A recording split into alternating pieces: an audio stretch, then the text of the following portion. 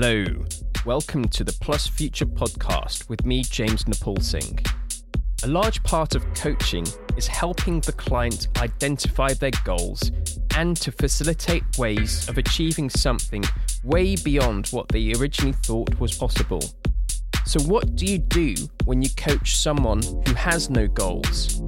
You'll see in this episode how this plays out. This was very much uncharted territory for me. It put me completely out of my coaching comfort zone, and I love experiences like that. As always, I set out the main coaching ground rules before the recording. Let's get right in. So, Kenny Schachter, welcome to the Plus Future podcast. For the listeners at home who don't know who you are, would you just like to explain a bit about yourself? Well, I am a writer, an artist, and a teacher, and a curator, and I'm self-taught in all the above. So we'll see. You make out what you will when we're done here. Excellent. A bit of a polymath. So, Kenny, what bump in the road are you facing at the moment that you'd like to talk about today? Well, I would say my whole career is a bump in the road, even though I've carved out a role for myself that didn't really exist before. I mean, everything I do is under the rubric of art, some form of an art practice. I'm completely self-taught, and as I mentioned, and I'm a professor at University of Zurich, NYU, School of Visual Arts, and I lecture pretty much all the time, all over the map.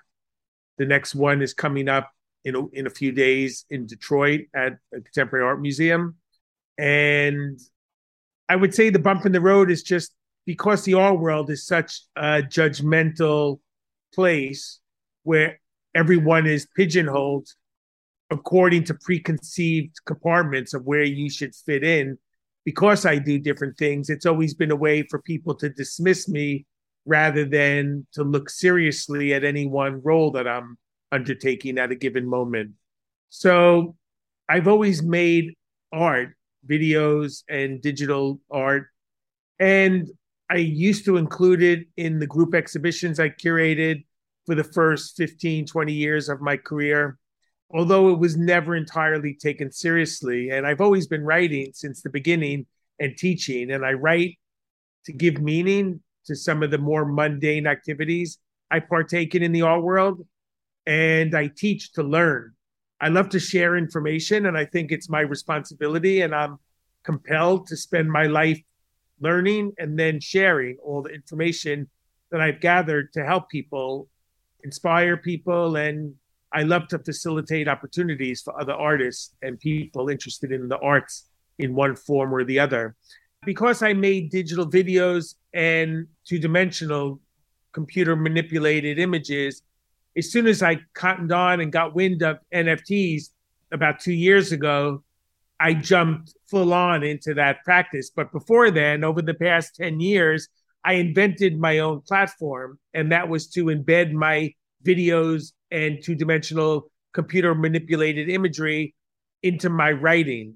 So it was really, in a sense, something like a political cartoon, or they were conceptual and they dealt in some illustrative fashion in relationship to the content of my articles. But really, all along, I've always really wanted to be taken seriously as an artist. And the art world is so judgmental and so critical. I'm a critic as well, but to the point that I wouldn't even say I was an artist until the last couple of years, because no one took me seriously. And in the end, the result was that I didn't take myself seriously. So I guess there are no bumps. Life is a bump in the road to life. And the struggle and the journey is all part of it. So there's really nothing I would change. It's just very difficult at this stage of my life. Let's generously call it late middle age. It's hard to fully change gears and re-gear my practice to being a full-on artist. And I'm really a 60-year-old emerging artist trying to develop a market over the past couple of years, since NFTs have enabled me to be able to create opportunities in selling my work outside of the art system traditionally. What I'm getting there is a sense that you've almost been by yourself an outlier, an outsider. You're self-taught. You've created various platforms by yourself and teaching, writing, and art. But your struggle is people dismiss you when you want people to take yourself seriously. Sounds like you've been very successful in the last 2 years for NFTs. And it's said that you've almost become an emerging artist, whereas before you always practiced art, but you weren't taken seriously. But it seems like you've got this recognition that you've had in the last 2 years. So when you hear yourself talking about all these experiences, what strikes you as the most important thing for us to explore today? I'm in a great place right now, relatively speaking. I mean, it's a hustle and a struggle to sell art. And it always is, and it always will be. And again, like I set my own obstacles and my own way to overcome them. And I mean, in the next 2 months from where I sit today, I have a big installation in the Armory Art Fair in New York with the German gallery that basically the whole situation of that relationship of representation came about as a result. It's oddly enough, when I started to sell, well, not oddly when you really dissect it, but when I started to develop a market to sell my NFTs on Nifty Gateway and various other NFT platforms, the fine art world took notice. And I really, the art world understands one thing, and it's not even art, it's money. So when people sold an NFT for 69 million, then the art world that firmly placed digital art and NFTs in particular on the radar of the traditional art world. So when I had some success and started writing about it, I've written about, I don't know, over a dozen features on NFTs in the last 2 years. I was able to curate a show at a renowned gallery in Cologne, and that gallery ended up embracing technology-based media and opened an NFT gallery in Berlin. And I'll be doing a big installation in the Armory Fair that opens in September. And subsequent to that, in the first week of October or thereabouts, I'll do a large scale installation in one of the most prominent museums in Europe, the Kunsthalle in Zurich. And they're doing probably the most significant institutional NFT survey that's ever been done to date. And I'll have a 20-foot wall installation with multimedia works in that show. And that's pretty much the crowning achievement of my career so far. So yes, there are obstacles, but obstacles, like I said, I mean, I don't shy away from them and I'm not moaning about them. That's life. And that's life no matter what you do. And everyone is faced with professional and personal tragedies and bumps in the road and setbacks. And how you relate to them really defines who you are and what you are. So I have a lot of perseverance. I don't take no for an answer. And I have tenacity. And I think those are the key attributes which contribute towards me continuing to be on this ever improving path that I seem to be on. It sounds like you've reached the pinnacle of your career. You've got an installation coming up in New York, Cologne, and you say that's the best you've ever achieved in your life, in your career. And life is full of bumps, and you've got resilience there. You face life's adversities. To what extent have you achieved everything you've wanted in life then? Because it sounds like you're at the top of your game. Well, I mean, the show is in Zurich coming up, but I don't believe I'm not looking for anything. I don't have goals. I mean, I've never really planned anything. I don't know what I'll be doing in November, December, January, February. All I know pretty much are the concrete plans I have through October or even like the middle of October. So really, I mean, I'm hardly at any pinnacle. I have some great accolades and opportunities that are upcoming in the short-term horizon, but I just want to continue to do what I'm doing and maybe be better remunerated for like developing a base of support and more continuity in having my work collected in a more serious fashion. But again, I'm not here to complain or to lie on the couch and say that anything is remiss or not. Like I can't say it's going according to plan, because the only plan in my life is art. I want to live a life in art. I have carved out a way, whether it's collecting art over the last 30 years and then selling it piecemeal.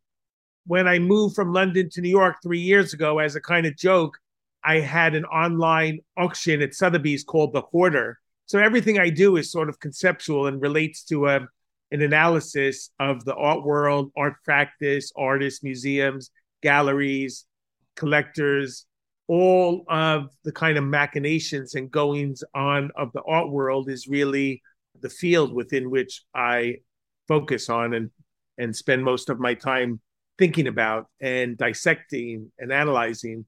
So anyway, I managed to make a sale at an auction house become a conceptual event. Calling something a hoarder is like a pejorative term, but it ended up, that was when online auctions were at the lowest rung of the hierarchy of prestige in the art world. But after COVID, billions of dollars ended up being sold online. And now I have my fourth hoarder sale coming up in December. Actually, so I lied. There is something else, something in December at Sotheby's online.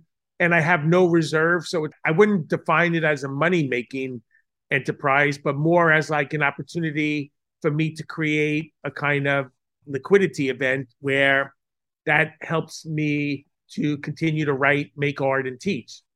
So like Malcolm X in his political activism, it inspired me when he said, it sounds stupid and pretentious, and maybe I shouldn't even say it, but any means necessary. And I think that you find in life your passion, mine is art, and then you use any means at your disposal to create the role that you envision. You have one life, and I'm not going to be dictated on how I live it according to any outside conventions. So yes, I'm an outlier. Yes, I am an outsider, even though I'm entrenched in the inside at this point. But my mentality will always be that of someone from the outside. And again, like I'm just doing what I've always wanted to do. And the opportunities come with hard work and perseverance. So your life is based around what you essentially love, which is art. And that even translates to, for example, the Hoarders exhibition, because that in itself is a performance art almost. Exactly. Which sounds fantastic. And you're smiling because you're obviously enjoying what you're doing. You mentioned that you want to be better remunerated. Could you just explore a bit more about that? What did you mean by that? Well, again, I'm very, very appreciative and grateful for where I am today. I happen to be in the Bahamas guesting, but on my way back to New York to prepare for these shows and do a lecture in Detroit. But sure, it would be great in the best of all possible worlds that my art would sell for more money. I just don't care, basically. I love, like I said, I'm wildly passionate about art and my family, and that's it. I don't go to films terribly often. I'm a one-trick pony, and art defines pretty much my existence. Its courses through my circulatory system. So sure, it would be great to sell my artwork for 50 grand or something. But at the same time, I get as much satisfaction selling NFTs in the clean blockchain called Tezos on a platform called object.com. And I sell my work for 20 to Tez, which is like $1.50 for one Tezos. And I get as much joy and satisfaction selling a work for $30 as I do for 20,000, which is pretty much, I sold a music video I made about all of the criticisms in the NFT space called Money, Money, Money.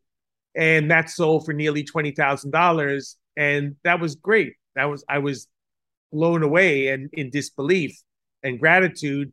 But again, like I'm not in this game for money, because if I was looking for money, I would have stuck to being a lawyer or one of the other millions of different things I've done, from working on the floor of the American Stock Exchange to being in the fashion world. But to be able to just sustain myself and pay my bills through selling my art, that would be a dream. And that happens in the past 2 years from NFTs more than I had no notion when I got involved with NFTs. I'm probably the only one that didn't do it for money alone.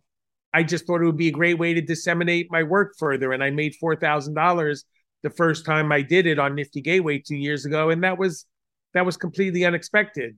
Then I had some subsequent tremendous successes, and then the market crashed and it all kind of evaporated.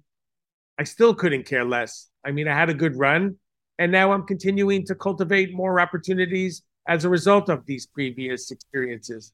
I'm going to challenge you a bit here, Ken, if that's okay with your permission. By all means. I'm getting a sense of contradictions.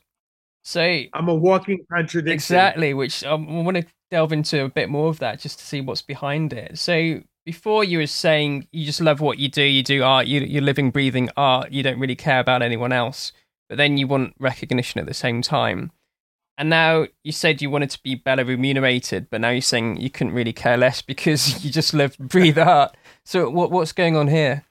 Well, look, I mean, again, I'm a human being with the same desires as the next person. So recognition is the same, like jumping into a swimming pool and asking your parents to watch you is a very primal urge to be loved. So getting recognition from my peers is probably disproportionate in my scale of objectives and things that bring a great deal of satisfaction. I mean, you shouldn't be reliant on others for your own notion of your self-worth, but I'm not going to deny that it's not important to me to get a critical response to what I do, to get reviewed and to get collected. So yes, I'm filled with contradictions. I'm the first to admit it. And I think making mistakes and failing and making a fool of yourself is something that is necessitated to be successful in any career. You have to take risks in life.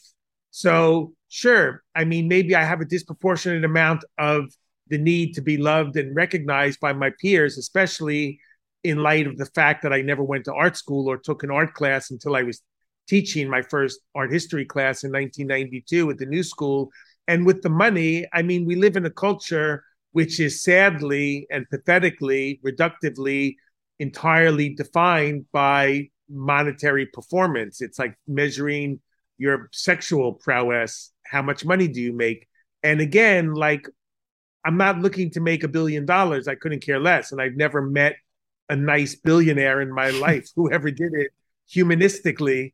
And again, like, I just want to be able to carry on taking care of my family and myself and living the way that I live and continuing to have the resources to do what I want to continue to do in art. And fabricating works and producing works, especially in the digital space, has a cost attached to it. So I would like to just have source streams of income from that result from, not doing things I'm less inclined to want to do. I always joke that I'm the worst art dealer that ever dealt art. I can't sell drugs to a drug dealer. I'm not a salesman by nature. And my personality is very much geared towards being, let's say, eccentric, or I do what I want to do, how I want to do it. And it doesn't always please everyone. And how I made my reputation in the first instance is to be forthright to the point of having lawsuits threatened against me and people trying to beat me up in restaurants on occasion, which have all happened, including a few death threats here and there. And that's because I simply express myself and I have an opinion, which is in a very unusual position to have in the art world today. So sure, I'm filled with contradictions, but my actions speak more than my self-negating personal, emotional issues. So you're obviously full of passion, full of opinions that have made people want to take lawsuits against you, beat you up in restaurants and give you death threats as well. I'm noticing some themes coming up, like you mentioned family twice. So it seems that a really important part of your life is art. And to sustain those two things seem quite fundamental to you. And you mentioned streams of income there, and it sounds like you want to cut back on things that you don't really like doing. And you mentioned you couldn't sell drugs to a drug dealer. To what extent is dealing in art one of those things that you want to cut back on? Well, I'd rather not deal in any art other than minting my own NFTs. I mean, that's one, for all the bullshit rhetoric attacking crypto and NFTs, which is incessant. The upside is that people like me, and there's literally millions of people that have made stuff in their life and been able to sell it directly to a public through the process of minting an NFT on whatever blockchain. There's plenty of them. Not all of them are environmentally detrimental. We're due to have a shift in Ethereum coming up in the middle of September that would make Ethereum completely less invasive in the environment, which would be, I mean, it's about time. I just think that, like you said, my family, my kids are extraordinarily important to me. And that is the most meaningful part of my life is to, I had 4 kids and I lost a kid over 3 years ago. And that's one of the most devastating, unspeakable things that could ever occur to anybody in life. It probably is the most devastating thing. And I have 3 other kids that sustain me as well. And art is the sustenance with continuing to ensure the well being of my existing children. And I do that through my work and my support for my family.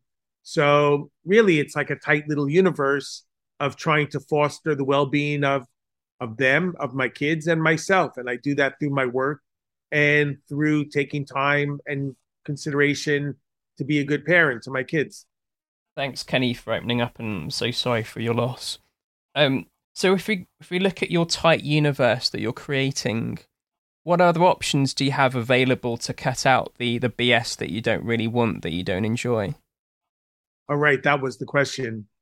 Dealing art. I just continue to be focused, and you can't think about money and you can't do things for money. It never works. Anytime I've ever tried to specifically engage in something for the sake of making a quick buck blows up in my face, and it never really pans out.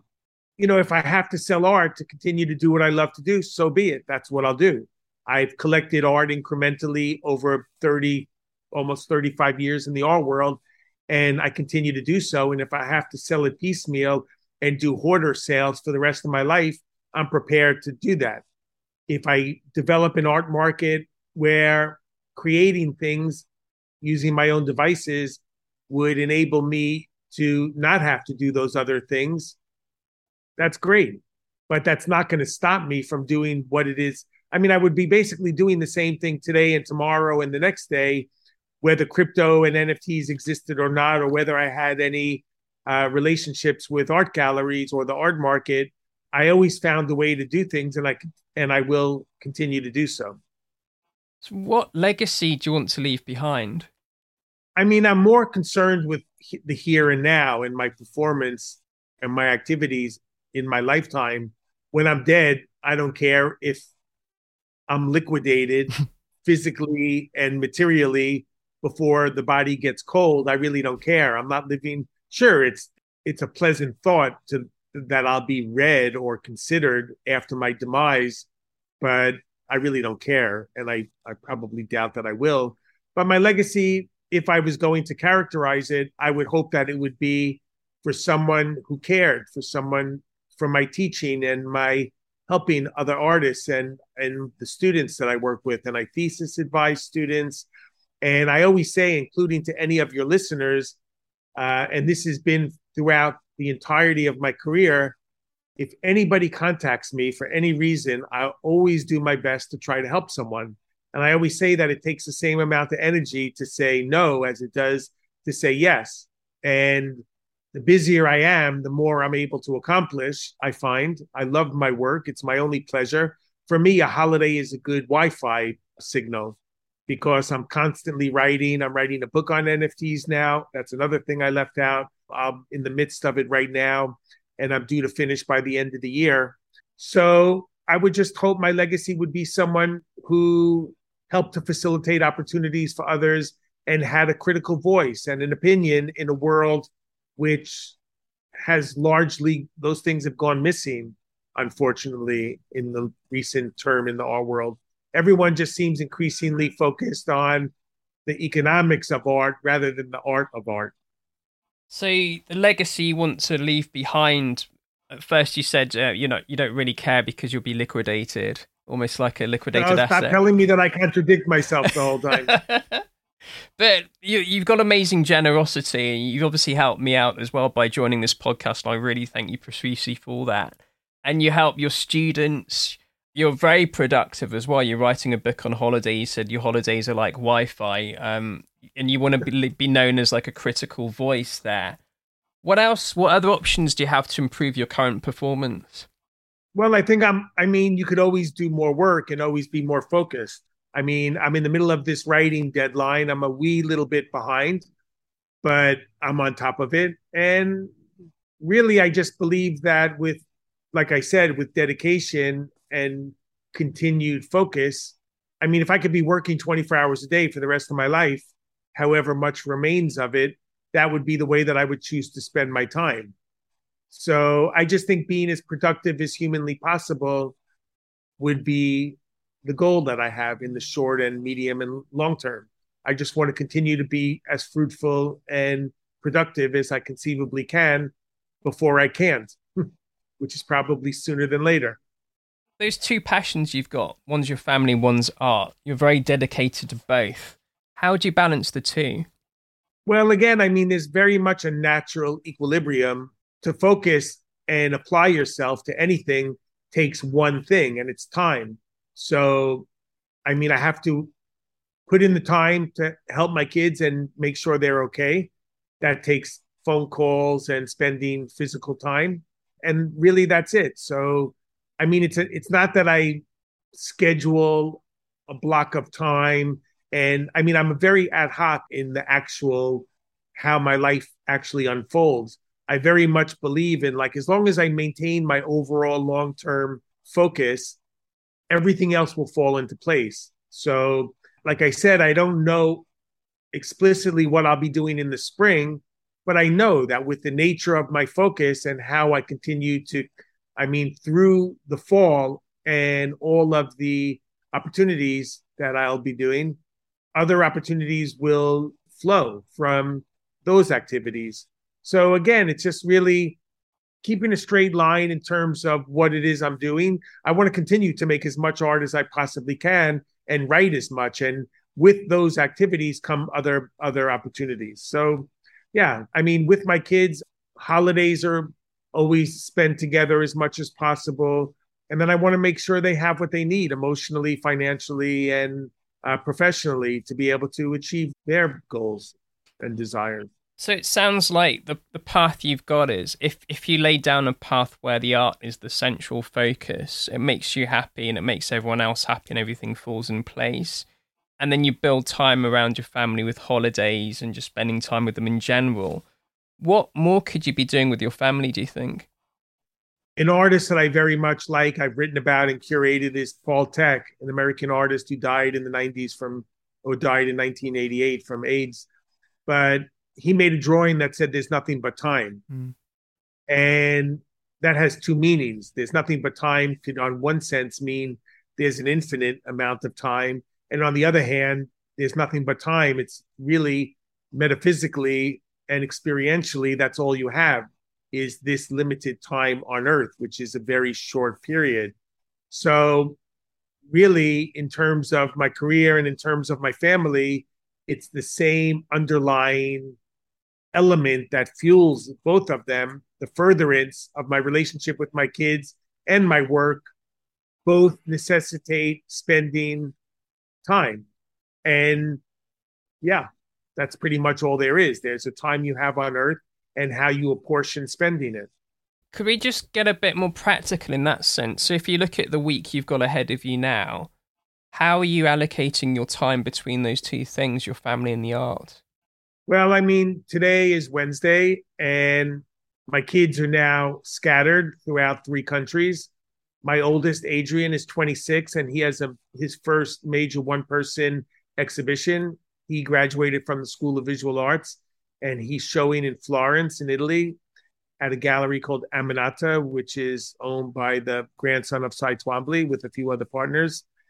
And like I said, I'm here working for a few more days, and then I'm off to New York to get some work done and prepare for a lecture in Detroit, which is on the 6th of September. Then I return early on the 7th, and then I go directly to the Jacob Javits Center in New York to finish the installation of my Armory Art Fair exhibition, all the while preparing for this museum show in October.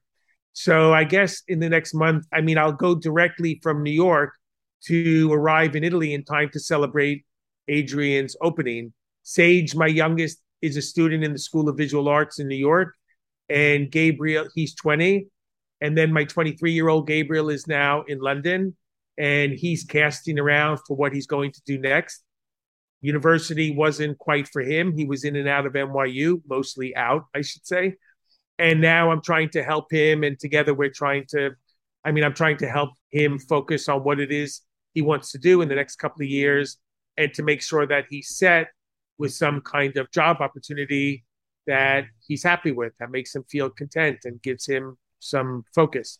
So you've got Adrian, who's 26, and he's got an exhibition in Florence. Yes. You're going from the Bahamas to New York to Detroit. And in New York, you're going to do your installation for the Armory. And then you've got Sage, who's 23, and he's in the school. No, Sage is 20. Oh, he's 20, sorry. In School of Visual Arts in New York, and Gabriel is 23. Gabriel's 23 in London. Okay. So if we look at those three children, who needs the most priority out of all of those?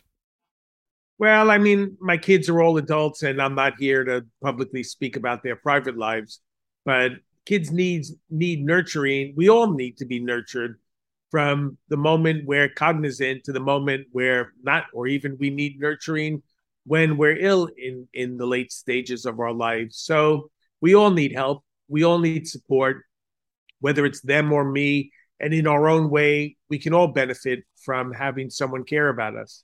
This is quite an interesting coaching conversation. You're one of these rare people who probably doesn't need coaching because it sounds like you've got the perfect life. Well, nothing is perfect. And I mean, part of my role on this planet is to be a coach myself. I mean, I've never thought of it like that until speaking to you, but coaching other people, I find, is very satisfying, and a way to derive a great deal of joy in life is to help other people. I like when people reach out to help me, or like you reaching out to speak to me, you're thanking me, but I'm grateful that somebody wants to hear from me and listen to me. And it helps me every time I have a conversation. I learn about the person I'm speaking to, like you, and I learn about myself by, explicating all these questions you're asking me will help me in some respect. And so in that regard, like, I think we're all coaches for ourselves, and yet we all need to have an open mind to benefit from the advice from other people. And if more and more people were open-minded to such input, then the world would be a better place. So my life is far from perfect. I've had unspeakable tragedies that no one should have to experience. But what can you do? I mean, I'm here. I'm trying to deal with it and to make the best of my lot in life. Mm. So you said you've learned about yourself through this conversation. Could we just explore that a bit? What have you learned? From answering, or doing my best to answer in my own special self-negating, contradictory fashion. I mean, just to try to make me focus on these issues of what's important, why it's important, what could be improved, and what seems satisfactory. It's giving lip service and spending time to consider what I could be doing better, the priorities I have in my life. To even hear them articulated by myself or by you, it's helpful because it just, again, it adds to think what has weight in my life and what should have more and what should have less. So I think having less weight would be collecting art and selling art. That's the lowest of the totem pole. And the highest is spending time to give a loving environment and helping my kids fulfill their vision of how they want to spend their lives, while all the while trying to further my professional career. That's quite a powerful thing. So when you hear yourself saying that, what do you think would be different by the end of our conversation today if we fully explore all of those things you've mentioned just there? I better get down to writing more and stop procrastinating. What writing are you going to focus on? Was this your book you mentioned? Yes, there's an author who's a scholar from Cambridge and the Courtauld Institute, and he approached me initially about an interview for a book that he was considering. His expertise varies from Renaissance art and Chinese art to art crimes.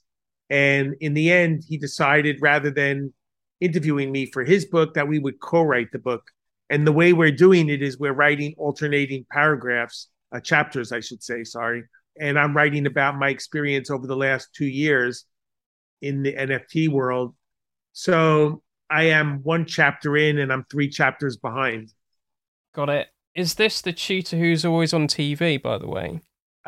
His name is Noah Charney. He does BBC stuff.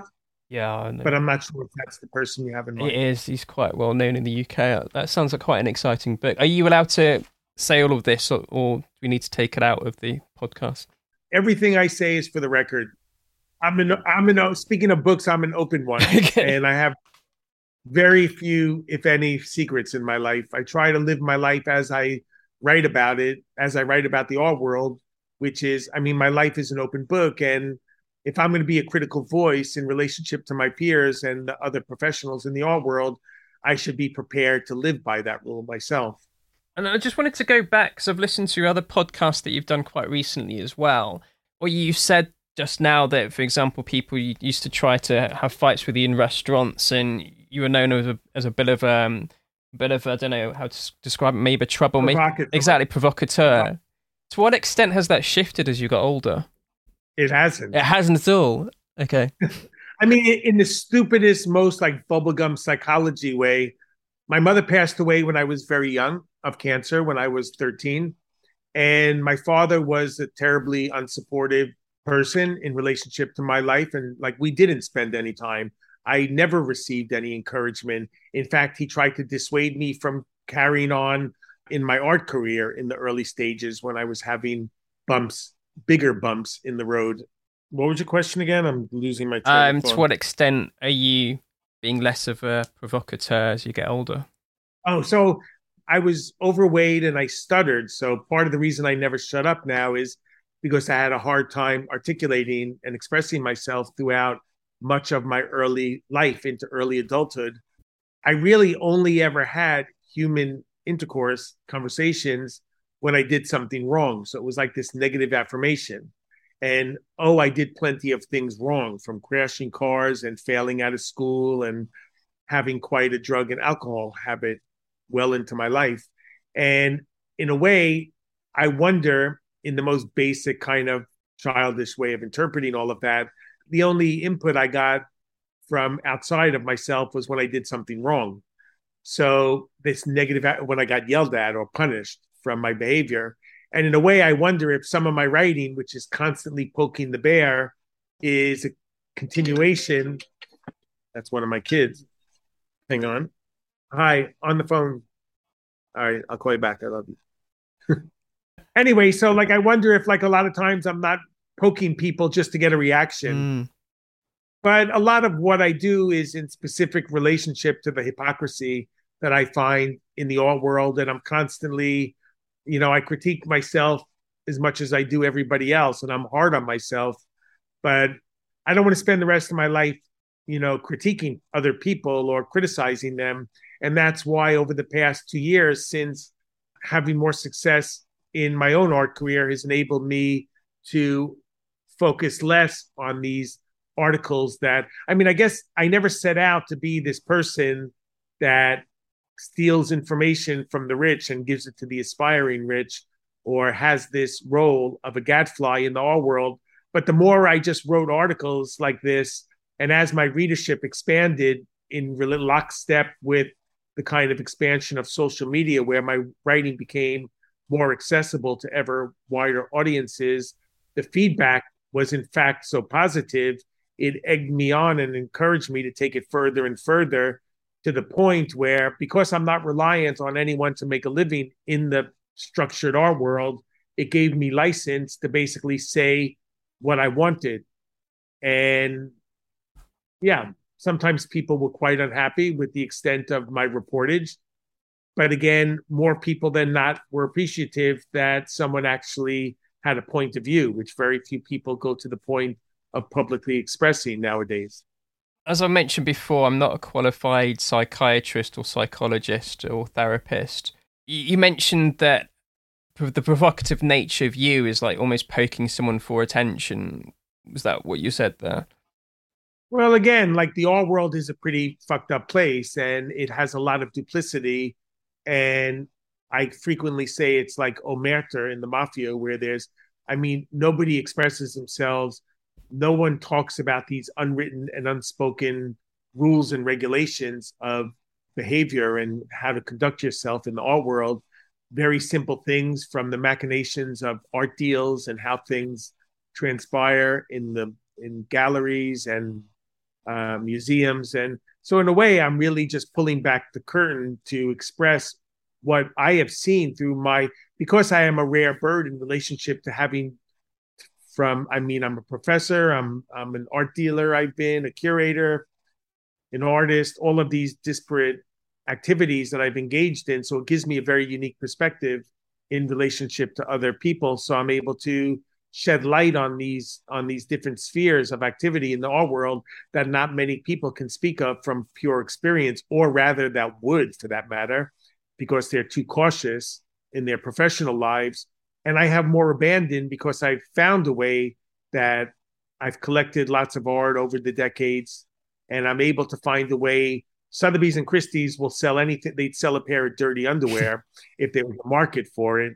They don't really care who you are or what you are, as long as they can do due diligence and know your client and satisfy any money laundering regulations, etc. So I find ways, you talk about bumps. I'm not interested in the bumps. I'm interested in finding ways around obstacles and maneuvering in the face of roads that seem ostensibly closed off, finding ways to get through these barriers and to be able to live the life that you envision for yourself.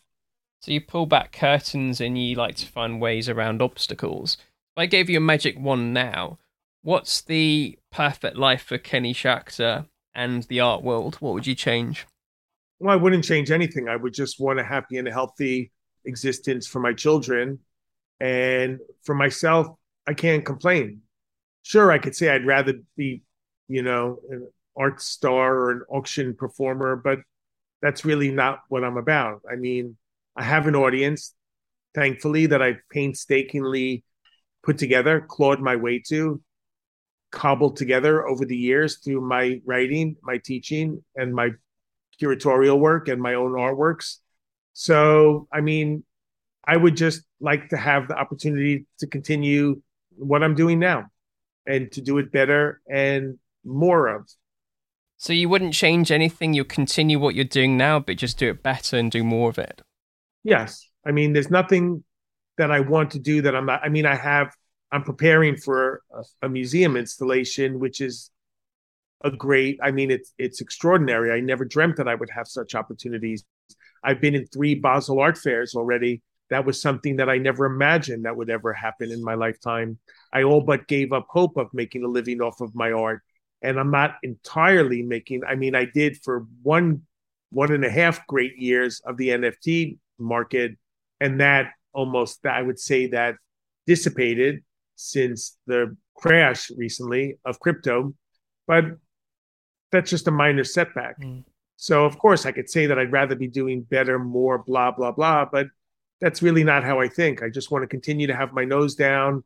To be inspired is a gift, and to be able to continue to learn and share. Excellent. So you're creating something in a museum, which you never dreamed of doing before.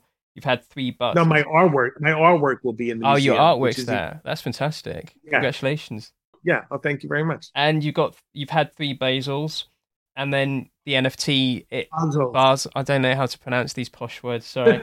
And then it's not a posh word. It's a city. Shows how much I know. And the NFTs. No less. You've had your success for 1.5 years, and it petered out. You're a lawyer. You know plenty. I know nothing, Kenny. I should start giving you a little analysis in the same way you've put the focus on me. Is there anything else you'd like to talk about that we didn't explore today, Kenny?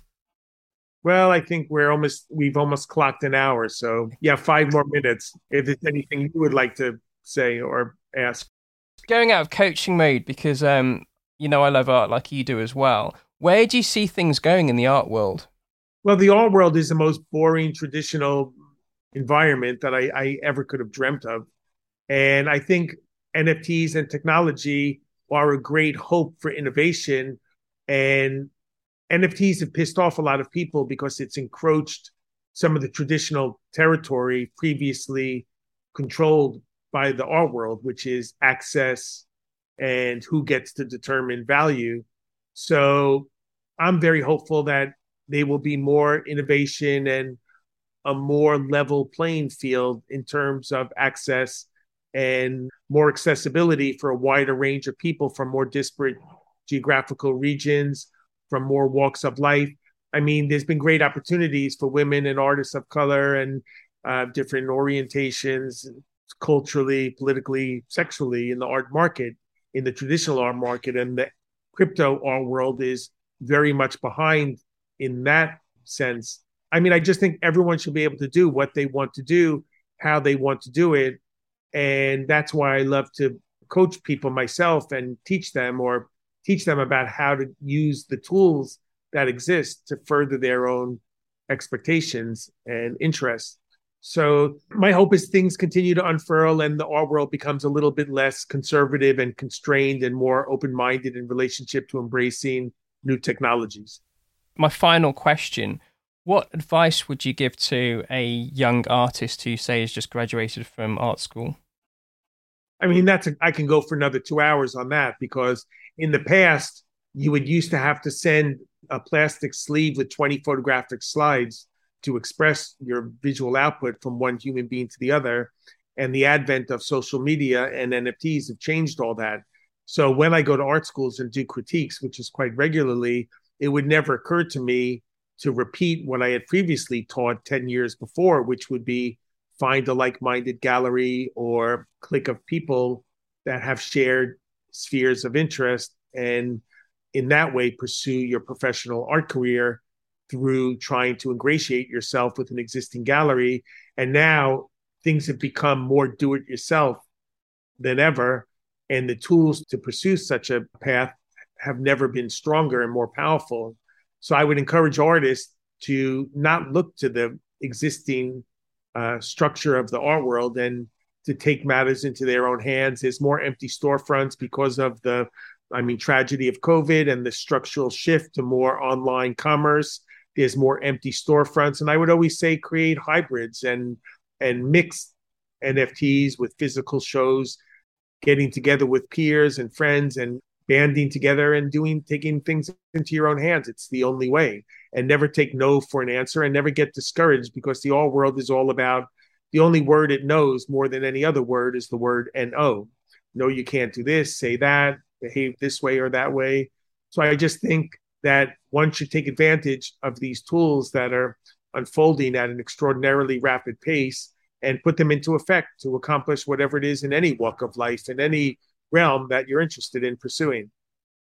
Thank you. Your good friend Jerry Saltz gave me advice when I sent him some of my artwork. Did you hear what he wrote? Sure. He wrote, good but still quite generic. Make your own work. Fail as yourself. Read my idiot little book, How to Be an Artist. Spread your wings, man. Great advice. Well, yeah, great advice. Buy my book. I like it. But I mean, in a way, like an artist has to find their own voice. And I think that that's a very crucial point, kernel of information that I frequently, not in the same language, but said things similar in nature, that I just think, yeah, having a fresh approach and finding a personal means of expression in a language that's, I'm not saying that one has to be like that. I'm not focused on originality or anything like that, but you need to have a unique point of view and your own personal expression for what it is you want to say and how you want to say it. And in that sense, all of the advice he gave was pretty spot on. Thank you very much. And on that note, I'm conscious of your time as well. So thank you very much, Kenny Schachter, for joining the Plus Future podcast. Thank you for having me. That was such a fascinating conversation for a ton of reasons. I love a good challenge, and I knew Kenny would be an exciting person to coach. His brain is so fast, you never know where his conversation is going to go. Halfway through, I thought Kenny was what we call not coach ready. In other words, he didn't need my help, as his plan of having no plan seemed to be working absolutely fine for him. The surprising moment for me came when he said the conversation was actually useful, as it made him think about what his priorities actually are. I suspect the value Kenny got out of this session was articulating just how much he's doing, and then going away to think about to what extent does he actually have goals or priorities. Is there another way of living, rather than being pulled down a path driven by his passions? I want to say a massive thank you to Kenny for giving up his time. He's one of the most generous people I've encountered, and it really meant a lot to me that he joined the podcast. Please leave your comments in the usual places, and if you message me, I always respond. Until next time.